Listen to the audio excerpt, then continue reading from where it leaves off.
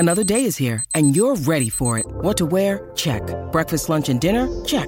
Planning for what's next and how to save for it? That's where Bank of America can help.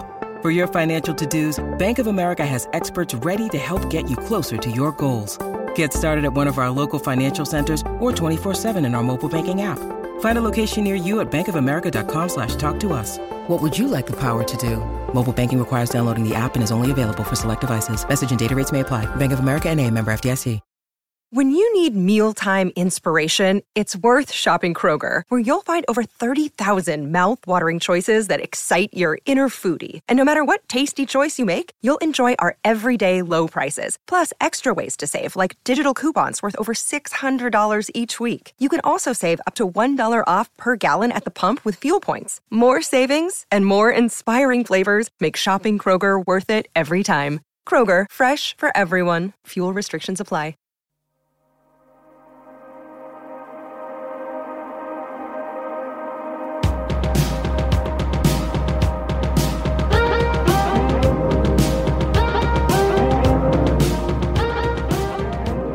Hey everyone, Chris Fafalius here, coming at you with a little mini episode about the phenomenon of Kate Bush running up that hill, A Deal with God. The resurgence of this song is unlike anything I've ever seen. I mean, off the top of my head, the one thing that comes to mind is how big Bohemian Rhapsody got after Wayne's World, which I was a kid when Wayne's World came out, and yes, that was my first exposure to that song. I think we'll go with a little Bohemian Rhapsody, gentlemen. Good call.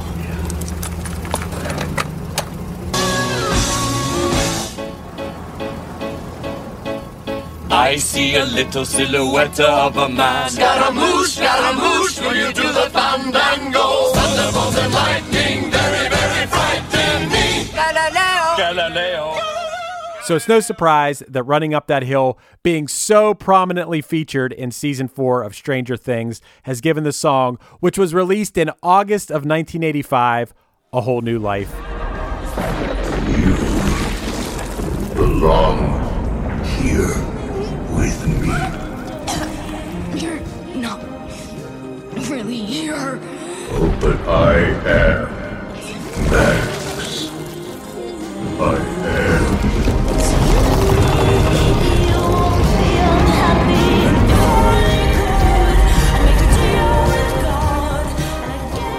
The song peaked at number 30 on the U.S. Billboard 100 upon its original release, but now, at the time of this recording, it is currently sitting at number 4. I was starting to see the people posting the song online and starting to see people use it in TikToks, and I was like, damn, did everyone all of a sudden just get really amazing taste in music? Then, about a week after the new season of Stranger Things was released, I finally binged it, and I was like, oh, I get it now. And now it's everywhere. It's so everywhere that I'm even starting to see the inevitable backlash against it. But, you know, haters are going to hate. I heard it today playing at the car dealership while I was waiting for my car to get serviced. I saw my girlfriend's kid twerking to it in the kitchen while listening to it on repeat, to which she told him, hey, you can't twerk to this song.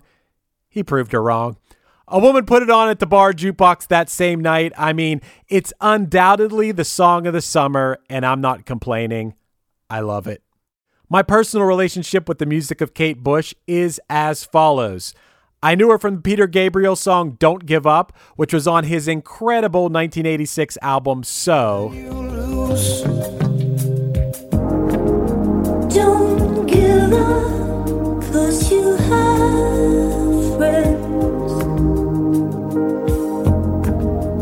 Don't give up, you're not beaten yet. To be honest, as much as I love Peter Gabriel, I was never really a fan of that song, so, no pun intended, I didn't investigate Kate any further after that.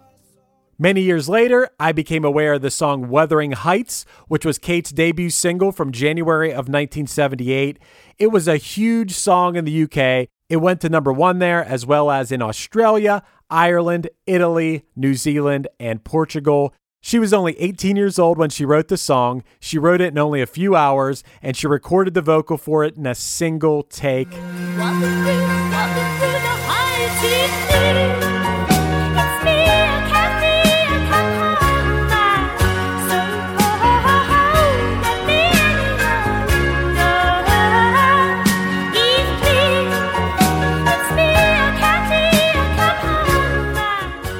it is very critically acclaimed even to this day. It's a really unique sounding song, and it's right up my alley, which makes me wonder, why didn't I dig deeper after hearing that? It was many years later, in fact, within the last 5 or so, that I really got into Kate Bush. I can thank my bandmates in the band Pack for insisting that I listen to her Hounds of Love album, which is the album that Running Up That Hill was from. Kelly and Josh from Pack knew that I was the world's biggest Björk enthusiast, and they were very surprised to hear that I was only lukewarm on Kate Bush. I took their advice, and I was instantly like, oh, this is everything I love about music, and obviously an influence on Björk. I was right about that, too. And I think she's one of the most pioneer, like the biggest pioneer in production. And everybody just says, oh, she's just a singer, she's just a chick, they sing.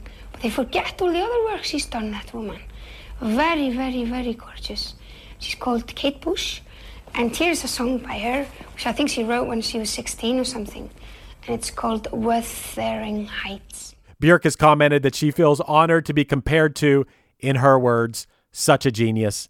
And she saw the obvious parallel in that her and Kate Bush both wrote and produced a lot of their own material. Which once again brings me back to the Hounds of Love album.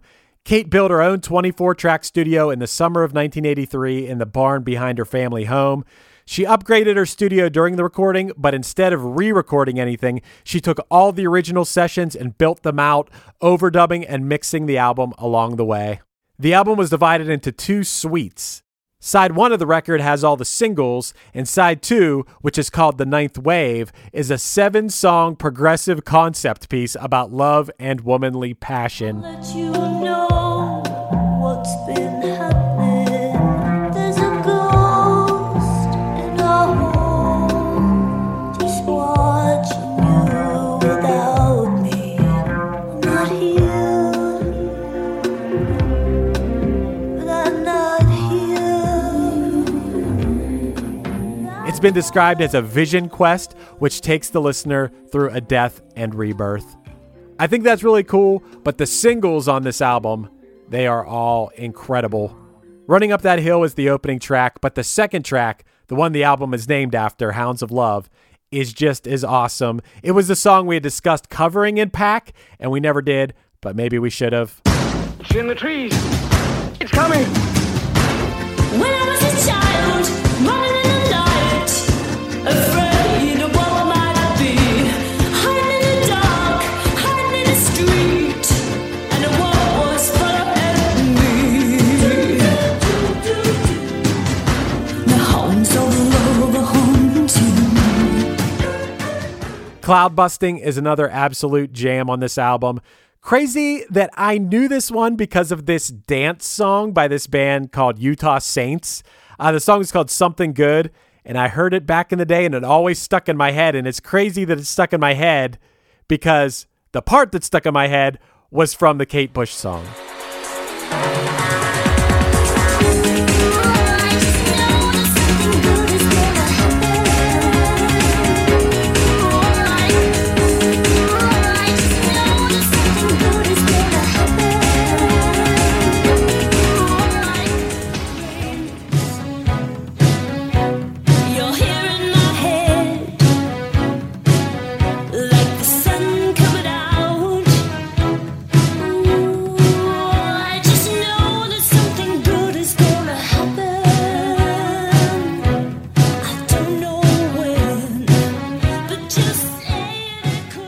The Hounds of Love album has almost universal critical acclaim, and it's not only Björk who cites Kate as a huge influence.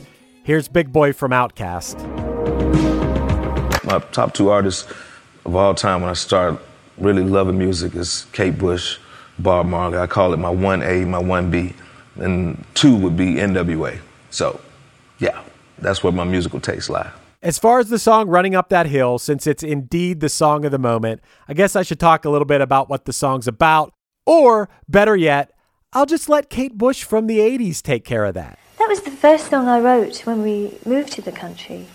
I think it was perhaps an expression of freedom from the things that I'd felt before. But it's very much about love and the power of love and the frustration of misunderstanding within relationships. and that if a man could become a woman and a woman a man within their relationship, that perhaps they'd understand a bit more about each other. And that's the deal with God. Yes. The song began as a rough 8-track recording using a Lindrum, a Fairlight CMI, and a piano. A Fairlight CMI, for anyone who wants to know, I didn't know. CMI stands for Computer Musical Instrument, and it was a digital synthesizer, sampler, and digital audio workstation. It was a really advanced piece of musical equipment at the time, and when you see pictures of it now, it looks like a very 80s computer thing, like out of a movie. I think it looks incredible. And obviously, it sounds incredible when you listen to this song. The original title of the song was A Deal with God, but EMI Records was hesitant to release the song with that title because of its use of the word God. They were worried about possible negative reception in more religious countries, but as we all know, the A Deal with God part is still included in parentheses in the song's title on the album. So it remains to be seen if Running Up That Hill actually does go to number 1, but regardless, the cultural impact of the song has been huge.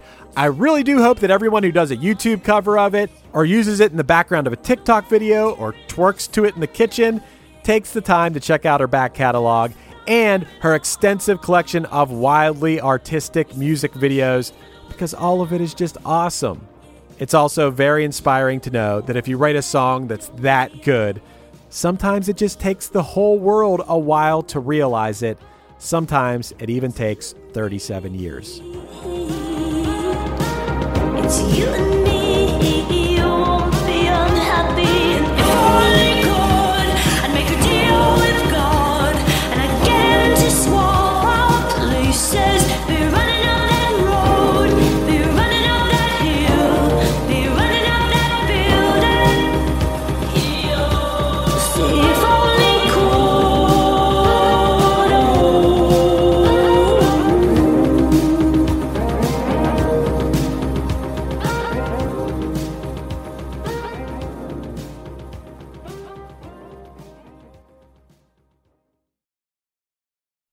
I'm Daniela Clark. I'm Barbara Ann Wild. And we are the Honest AF Show. Our podcast is real, honest conversation with our celebrity friends and pros. Covering our anything but average rock and roll lifestyles. All while tackling the hell that is aging and the battle of beauty. Oh yeah, nothing is off the table. The Honest AF Show is available wherever you get your podcasts. Hello out there. Yes, hello out there, everyone. I'm Hal Schwartz. And I'm Flynn McLean. Together we host None But the Brave, a podcast dedicated to the music and career of Bruce Springsteen. Bruce and E Street Band are on tour right now for the first time in 6 years, and we're taking a detailed look at what's happening on stage in our bi-weekly episodes. We've also been recently joined by some very exciting guests, including rock journalist Warren Zanes and Stephen Hayden, Backstreet's Magazine founder Charles Cross, and Barstool's Kirk Minahan. If you're a diehard Springsteen fan, this is the show for you. So please subscribe to None But the Brave on your favorite podcasting platform, and we hope to see you further on up the road. Thank you so much.